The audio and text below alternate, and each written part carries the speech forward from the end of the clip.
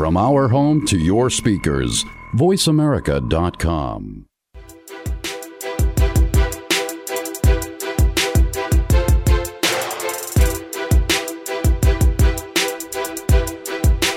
Hi, I'm John Gaunt, the host and curator of the Augmented City podcast, and I'm here in Hollywood at the Infinity Festival, which brings together world-class storytellers and world-class technologists to actually weave culture and code.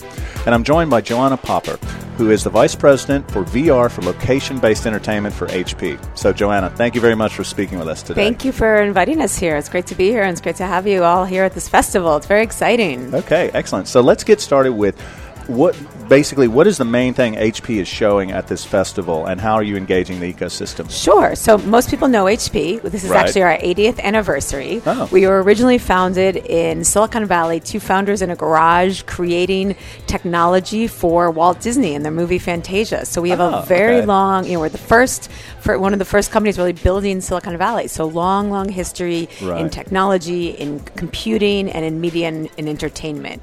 So today we look at the future. We look at what is that future of computing going to be. And what we see is it's going to be virtual reality, augmented reality, immersive computing, artificial intelligence, even 3D printing and digital manufacturing. And we're bringing it all together to build what that future is. So here at the Infinity Festival, we're showing some amazing experiences, one called Running, one that was created by Intel and Reggie Watts and Kyra Benzig, another one called Microdosing by Android Jones. And they're showing the future of, and even where we are today in virtual reality using HP technology, powered by HP technology, our new HP Reverb headsets, our very powerful workstations, and even our VR backpacks. Well, you mentioned an entire clutch of technologies, whether we're talking about artificial intelligence or 5G mobile or things. What are some of the things that you've observed as sort of a general trend of how, especially this community in Hollywood, adopts technology? And then how does that play into some other industries? Sure.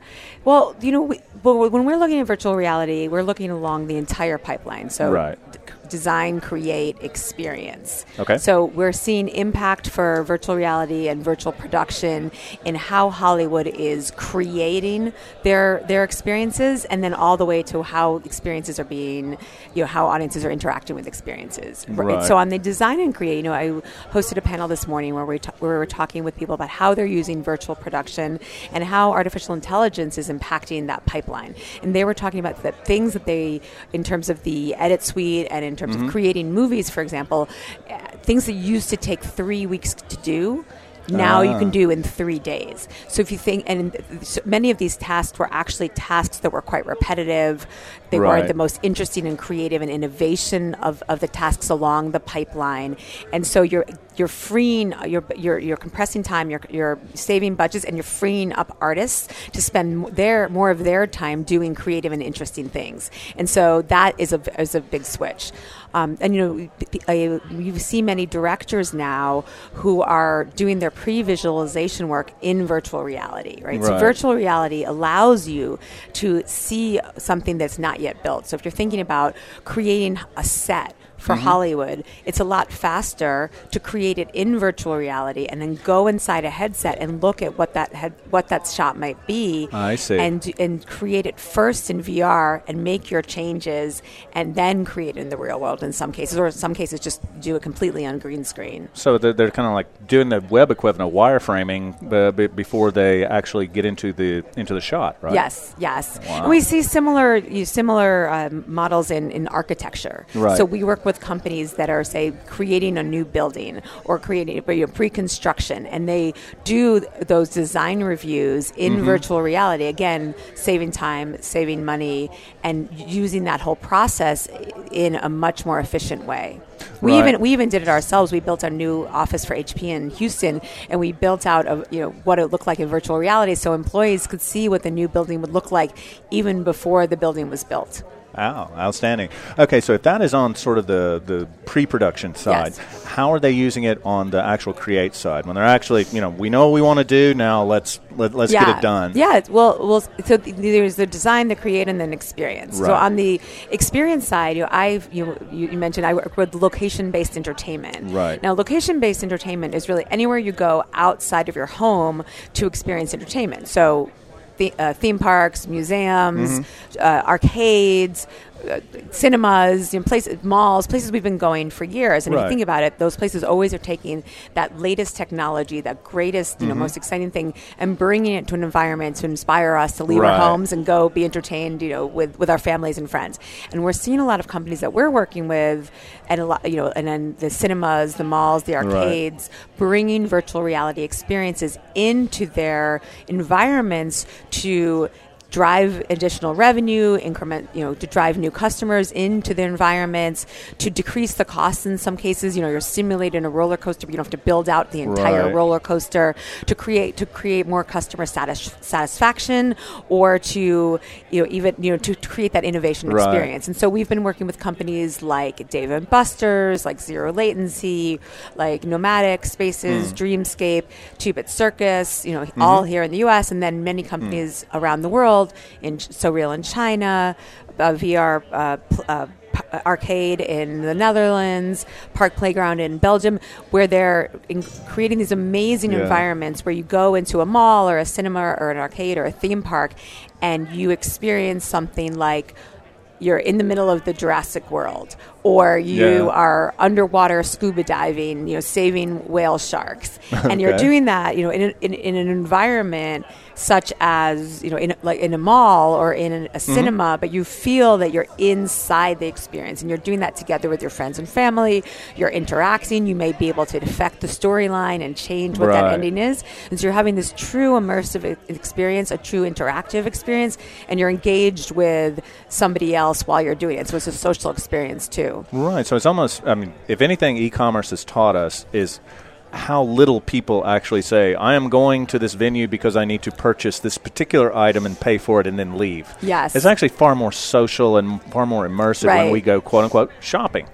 So taking that to other areas, I know that the entertainment industry is a big business for HP, but HP's a lot bigger. Of course. So what are some other industries that are starting to adopt some of these techniques and technologies to actually change their business? Sure. So I mentioned architecture, engineering, construction, and product development. Pretty much all big automotive companies are also creating their pipeline and their approval set, in virtual reality now. So before you have to build out that, say, $100,000 car, they do, checking all the different angles and, what does it look like inside, what does it look like outside. They do a lot of that in virtual reality these days. Or retooling the assembly line. Exactly. They're training the workers as well in virtual reality and augmented reality. Right. So training is a huge use case. What's interesting, there's a lot of success in this area.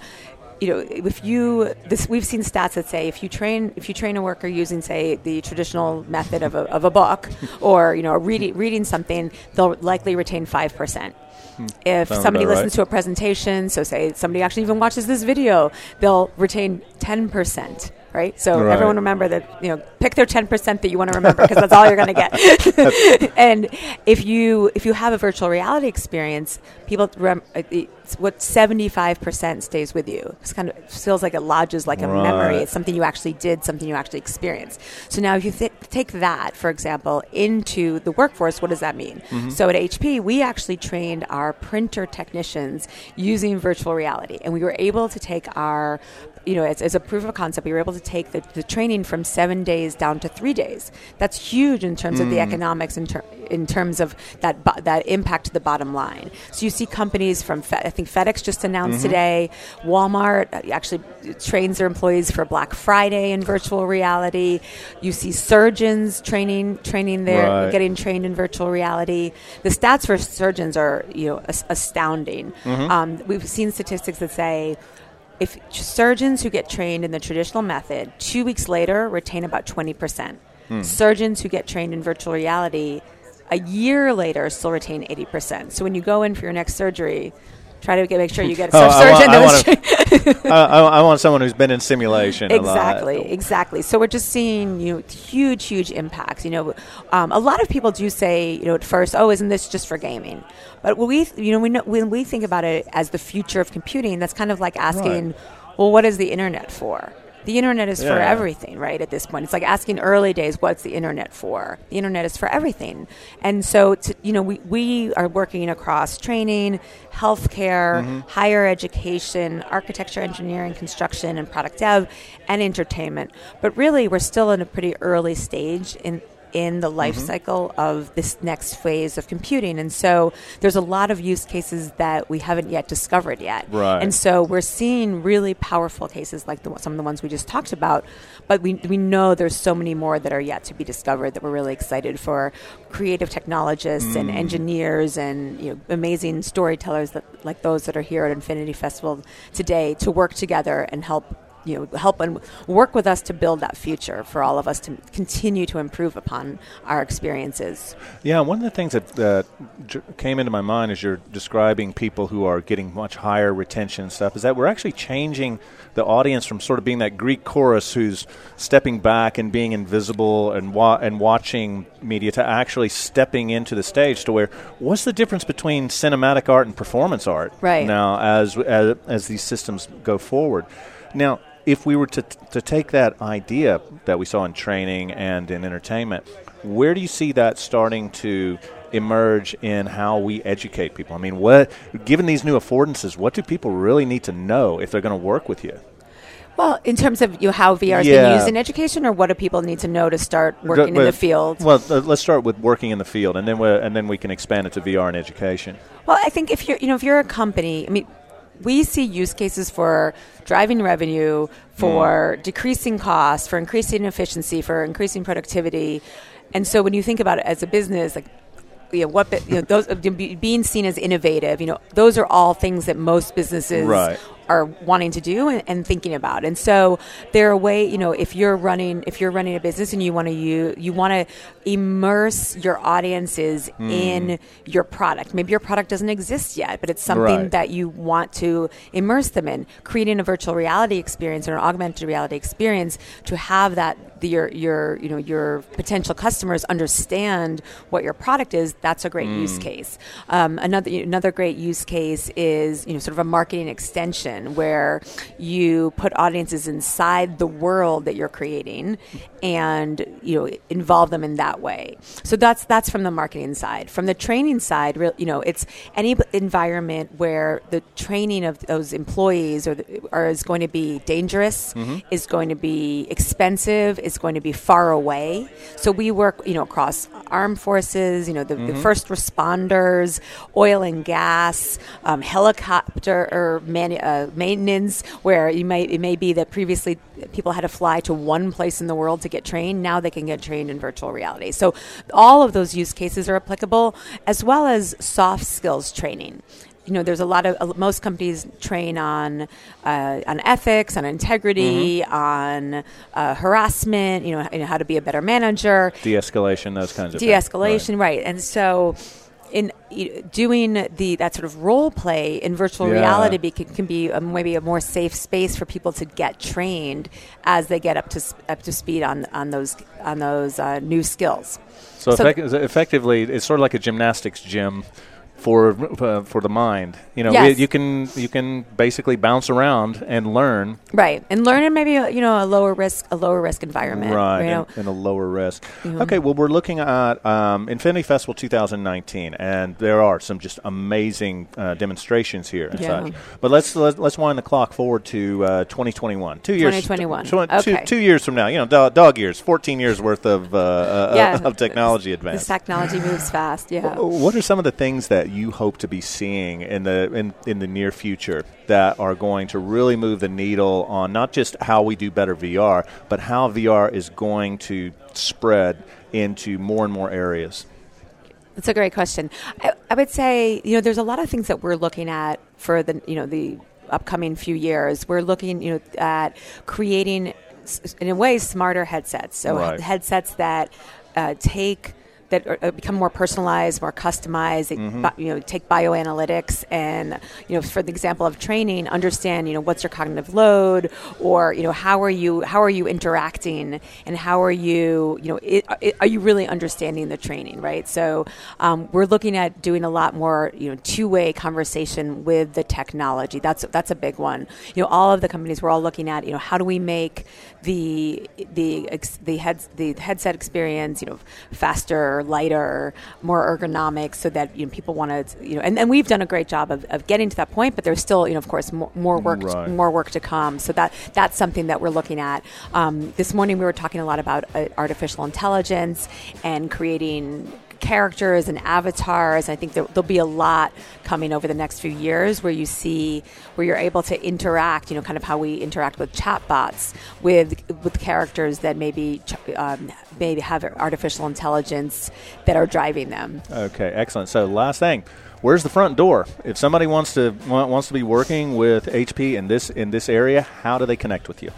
Well, you can definitely find me on all the social platforms. Sure. Joanna Popper at Twitter, at LinkedIn, Instagram, sure. Or joanna.popper@hp.com. We're very happy to talk to companies that are wanting to be innovative and push into new grounds, across all the spectrum of technology, whether it's digital manufacturing, 3D printing, artificial intelligence, or virtual reality, or just anything that requires or like data science that requires very, very high levels of performance in computing. So we're working with companies across all sorts of sectors, and always happy to talk to somebody about how we can help, how our technology can help them improve upon and maximize their business. Outstanding. So, Joanna Popper, Vice President of VR for Location-Based Entertainment at HP.